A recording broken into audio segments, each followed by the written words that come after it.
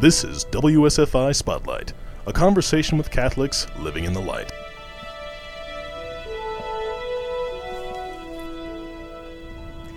Well, hello and welcome to this episode of WSFI Spotlight. I'm your host, Angela Tomlinson, and it's my pleasure to have a delightful woman here in the studio. Her name is Charlene Quint. Charlene is an attorney who focuses her law practice on serving survivors of domestic abuse.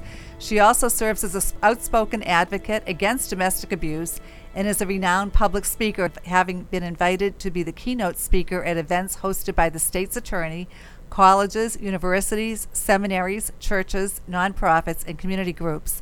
Along with a Safe Place staff, she founded and serves as co-facilitator of the Lake Forest and Gurnee support groups. She serves as a co-chair of the Partnership for a Safer Lake County, a consortium of organizations devoted to eliminate violence of all forms, and serves on the Lake County State's Attorney's Task Force for Human Trafficking.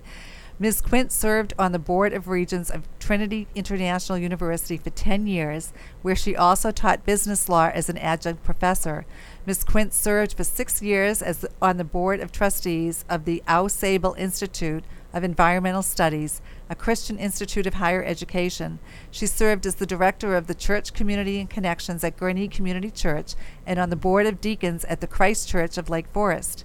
Prior to starting her own law practice, serving survivors of domestic abuse, Charlene practiced law for 15 years as a corporate attorney with Schiff Harden LLP and Jenner & Block, where she represented several faith-based nonprofit organizations. She served as a federal law clerk to the Honorable Morton Denlow in the U.S. District Court, Northern District of Illinois. Prior to her legal career, Ms. Quint was the CFO of Probus Publishing.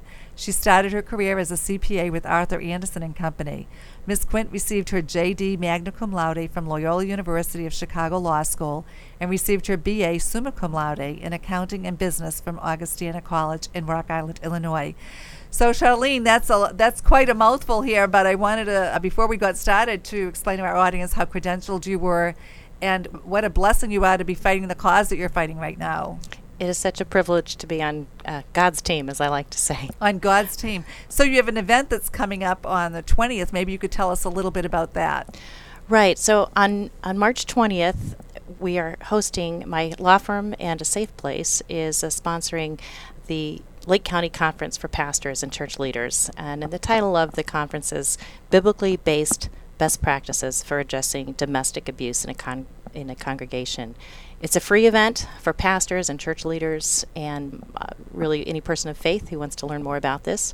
And it's being held at Gurnee Community Church in Gurnee. It starts at 8 o'clock and we'll be going to about 12:30. So next Wednesday, March 20th, right here in Gurnee. So our studio's in Libertyville, not too far away. But Gurnee's perfect because, our listening area actually extends up to Milwaukee. And I know that this is a Lake County sponsored event, but I'm sure that priests everywhere and deacons everywhere and pastors everywhere would be, once they hear this show, they're going to be interested in attending. But before we get started about the event, we were talking a little bit before we went on air. It's easy to see why you're drawn to this mission. It's something personal for you, isn't it? It is. It really is. I lived in Lake Forest for 21 years, and I myself am a survivor of domestic abuse. Despite my credentials of serving at churches and serving on the Board of Regents and of a Christian university and on the board of an institution that was a Christian institution, I myself, behind closed doors, was in an abusive marriage. And I was in that marriage for 21 years. And when I was able to get out, it took a few years to heal, and I asked the Lord, where do you want me to go next? And he put me right back in and said, I want you to help other women get out. Mm-hmm. And you were talking a little bit about that experience, that even though you were in Lake Forest, which for those of you who aren't familiar with Lake Forest, it's probably one of the higher income zip codes in the area, in our listening area. Indeed it is. But even though you were in that environment, in essence, you were almost like a prisoner of your husband because of the way he was clever enough to structure things. Do you mind me mentioning this? Not at all. Not at all.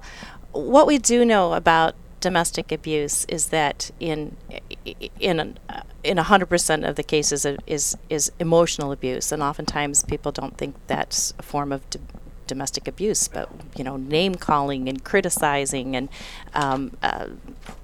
constantly trying to emotionally destroy your wife is one way of abusing her. But another way which is statistics have shown is found in 99% of abusive relationships, is financial abuse. And when we look at these beautiful homes in places like Forest and other places, we don't realize that if there's abuse going on, there's almost always financial abuse going on, and that can take a number of different forms. Not allowing the wife to have any access to bank accounts, she has no access to funds, making her beg for every penny and come back with an expense report or invoices. There's almost always financial secrets and keeping secret accounts to which she has no access. Wasting large amounts of marital funds on risky ventures, and she has no say in it. Sabotaging her career. All of those took place in my situation. And when the day before I got married, I was handed a 28-page prenuptial agreement. 28 pages. Right. What could you possibly put in 28 pages? Just everything's mine and nothing's yours? That's how it went. Everything is mine, and everything I make is mine from now until forever. And the house is mine. Whatever is mine, and I wouldn't have any say in that. And at the end of whatever the marriage was, I would be paid a certain amount for every year of marriage, but I also had to leave his house. I was required to, if there was a disagreement, I had to leave his house. And so it was really an employment agreement. And he had been planning this for months. So he had worked out with his lawyers and his tax accountants and all this agreement, and then convinced me to quit my job. At that time, I was a chief financial officer of a publishing house, and under the ruse of, you can stay home with the kids, you can travel with me, we don't need two incomes. Why don't you quit your job and stay home? I didn't feel comfortable doing that, but I wanted this marriage to work, so I did. And then right before the wedding, actually the day before the wedding, on my birthday, in 1992, I was handed this prenuptial agreement. This is a thing like a bad movie's made out of, isn't it? What did you, do you mind me asking, what did you say to him when he handed you that? Well, I was just in tears. I remember signing it. We were at the downtown in the Chicago law offices. He was represented by the law firm of McDermott, Will & Emery. I had known them from my business dealings, and I'd only done with business dealings with them. But we sat around a very large, fancy boardroom, and I was literally crying uncontrollably. And my attorney had to take me out a few times, and I was crying uncontrollably. He was laughing and joking with the other attorneys there, or his attorneys anyway. And I just remember thinking, this is not the way you start a marriage. There's no one around this table that's going to be happy, except for the lawyers who are making a few $100s an hour, but this is not how you start a marriage. This is not God's design. This is not showing love to somebody. And my attorney later said that day was a turning point in his career and how he practiced law. And in what way? He said that he practiced law differently after that. Instead of I was basically the victim in that situation. He practiced differently from that day forward on how he represented the victims. So, and I made a decision that day as well. That was my impetus for going into law. And I looked around there, and knowing that nobody except the lawyers was going to be happy, that's when I made the decision to go into law to help other people. And so, when you went into law, was that before or after you left your husband? That was before. So after we got married, I went to Loyola Law School a couple years later. I enrolled in 1995, and so that I was born. I was married in 1992.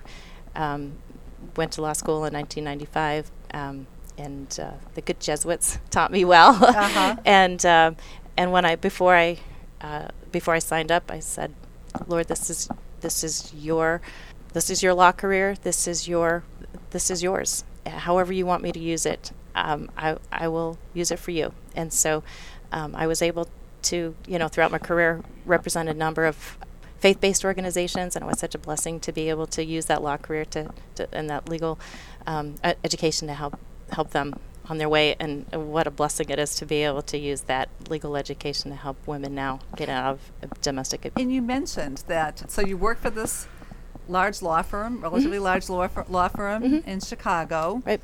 And then you had another one of those epiphany moments where you felt as though you were being drawn to go deeper in helping women. Tell us a little bit about that. Right. So I left my home in 2012 with only an overnight bag. I had to get out immediately. It was no longer safe. The abuse had escalated to a point where it was daily, and was literally being forced every morning. My husband forced me to have sex every morning and every night, and then on a vacation with the kids, he forced me in front of the kids, and they were in the same room, the bed next to us in the same hotel room. And I said, I can't.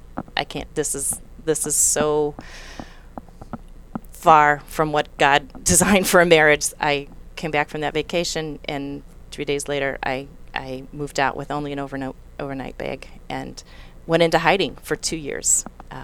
And you mentioned that you thought your husband had an issue with pornography. Yeah, yes, most of them do. We talked about emotional abuse and financial abuse, but in abusive situations, there's often sexual abuse, and that's how it often plays out in a marriage, where the abuser is addicted to pornography, has and expects his wife to perform any dehumanizing and degrading acts that he has seen hundreds of times with his pornography addiction. There's typically many affairs over a long period of years. So those are just some of the... So it's really using that, the form of abuse that you're referring to is women being treated as objects, rather than as wives and as a mirror of the Trinity, as we're taught to believe. Absolutely. So it's a denigrating type situation. Abusers who are typically narcissists or sociopaths or psychopaths use people as objects to gratify themselves, whether it's a wife or whether it's an employee. They don't view people. They don't look at another person and say, "Oh, this is a human made in God's image, and what a gift that person is in my life." They use them as objects to exploit, and how can they use them? And when they're done using them and they're no longer useful, then they discard them and replace them with somebody else. And ladies and gentlemen, if you're just tuning in, you're hearing the voice of Charlene Quint. Charlene's an attorney. She is sponsoring a seminar that will be on March 20th, Wednesday from 8:30 to 12:30. It's right here at it's being hosted by Gurnee Community Church in Gurnee, Illinois. Where would people go for information if they're just tuning in?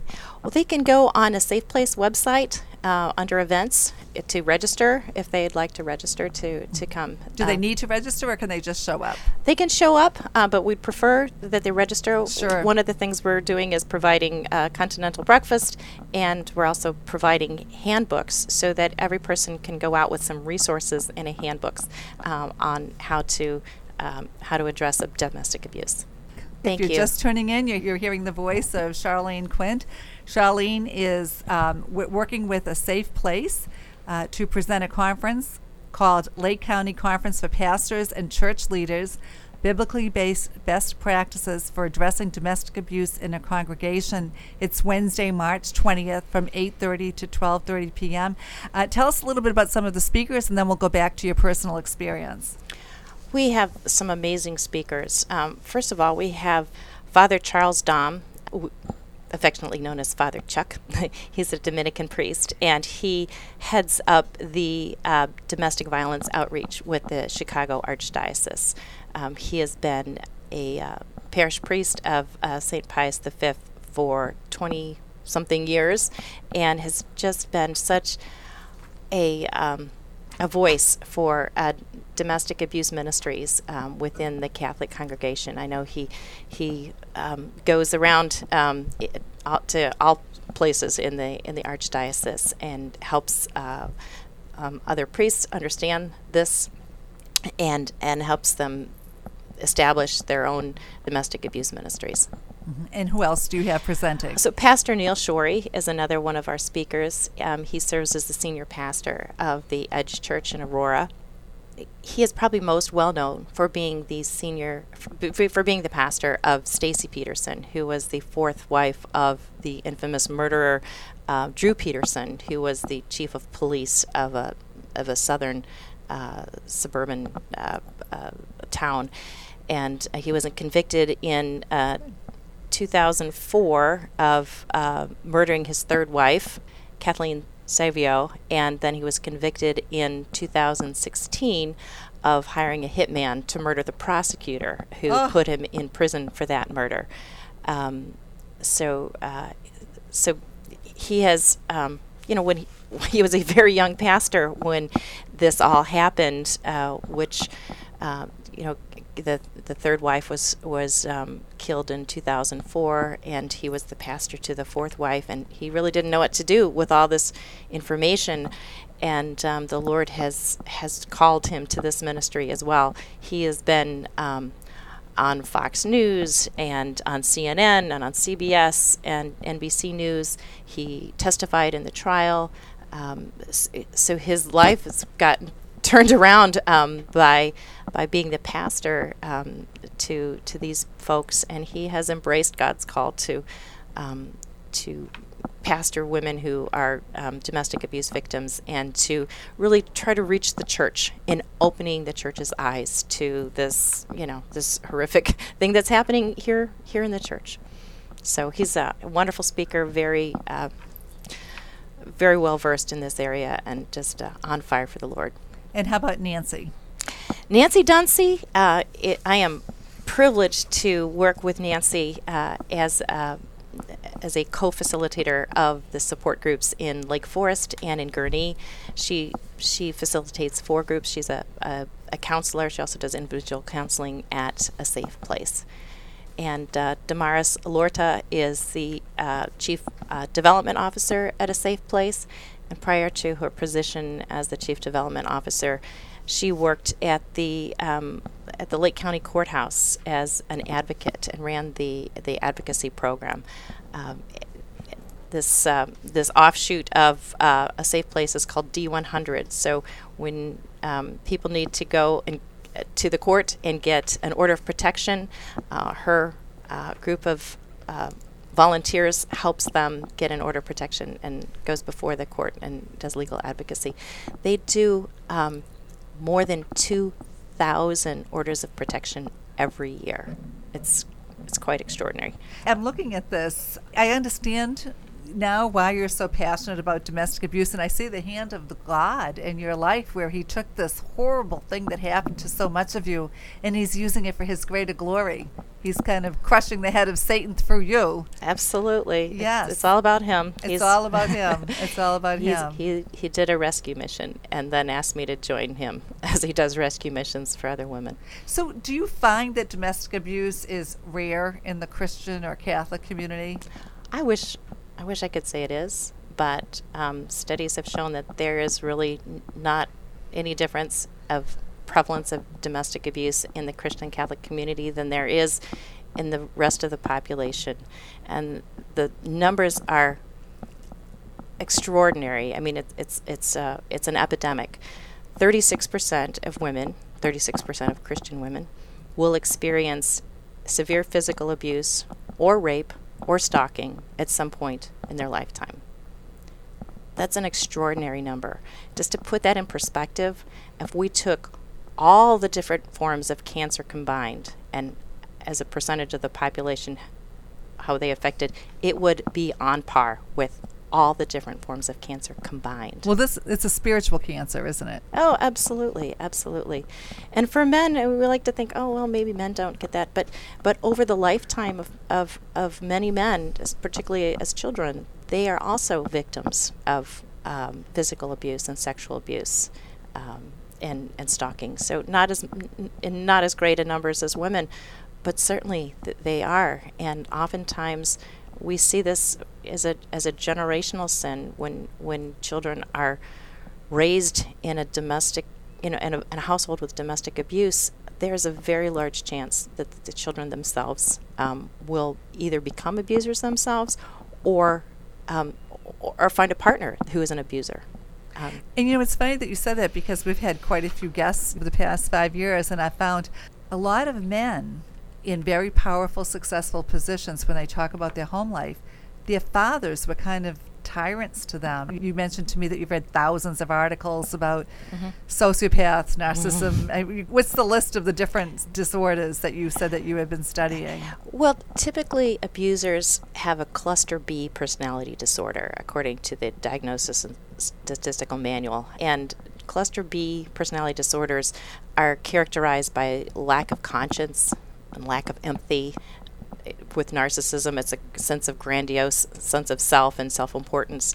So the typical ones we see are narcissistic personality disorder, sociopathy, and psychopathy, which are under the rubric of the antisocial personality disorder. So interesting that they feel like they have to control women, and they know exactly, like your husband, it sounded like he knew exactly what he was doing to have that document prepared, make sure all his bases were covered, like a clinical business transaction. It was. Versus a woman that he loves and wants to care for the rest of his life. So you're focused on pastors, priests, and church leaders for this conference. Why are you focusing on that demographic? Well, we find that they are often the first responders. For women of faith, the priest or the pastor is often the very first person that they talk to about what's going on at home. And this is certainly the situation in my case. And we find that they're not equipped in this area. Seminaries don't have classes that focus on domestic abuse for the most part. And by their own admission, they're not quite sure what to do when this happens. And so our goal is to come alongside pastors and church leaders to help educate them about what domestic abuse is, what it looks like, the effects on women, the way that the church can help the victim, and also comply with their legal requirements. I think many pastors may not know there are legal requirements for pastors. They are considered mandated reporters, along with counselors and physicians and nurses and teachers. So when they hear of certain types of domestic abuse, they're required to report it to DCFS. So we're trying to just help the church. My heart, I grew up in the church. I love the church. This is God's, plan A to bring the kingdom to earth. He doesn't have a plan B. We're it. And so my heart is to help the church address this tragedy that's in the church. I don't think they learn this in the seminary, is that right? So where else would they learn something like this if they didn't go to a conference like this?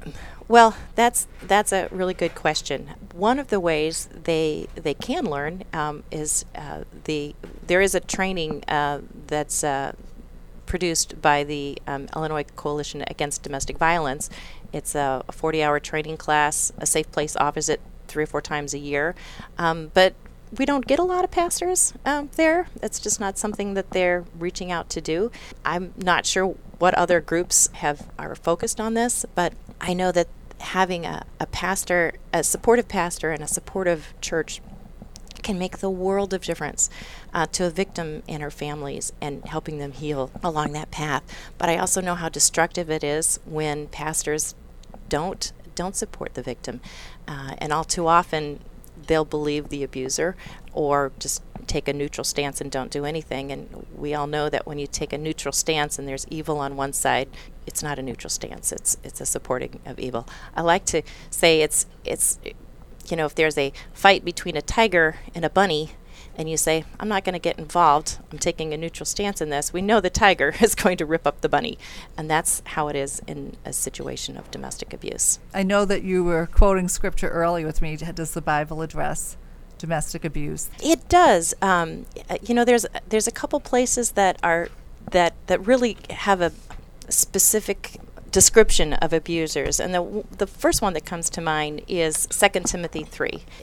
This is a letter written from Paul to Timothy, who is now the head of the church in Ephesus when he writes this, and it's a letter to help Timothy as he kind of sorts through his leadership of the church. And Paul warns him in this. He goes, "But mark this, there will be terrible times in the last days. People will be lovers of themselves, lovers of money, boastful, proud, abusive, disobedient to their parents, ungrateful, unholy, without love, unforgiving, slanderous, without self-control, brutal, not lovers of the good, treacherous, rash, conceited, lovers of pleasure rather than lovers of God, having a form of godliness but denying its power. Have nothing to do with such people. They are the kind that worm their way into homes and gain control over gullible women.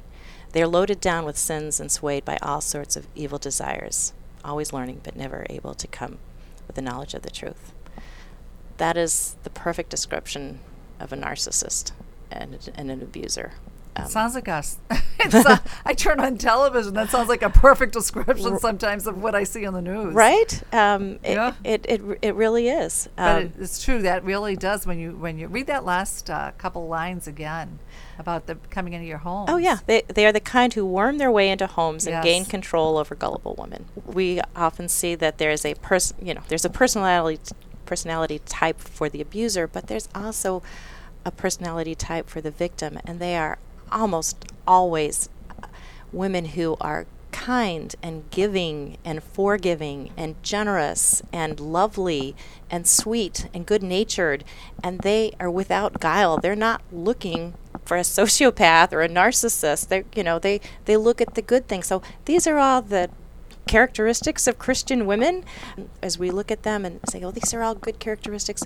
But the one thing that in general, they haven't honed the gift of discernment in recognizing the evil from the good.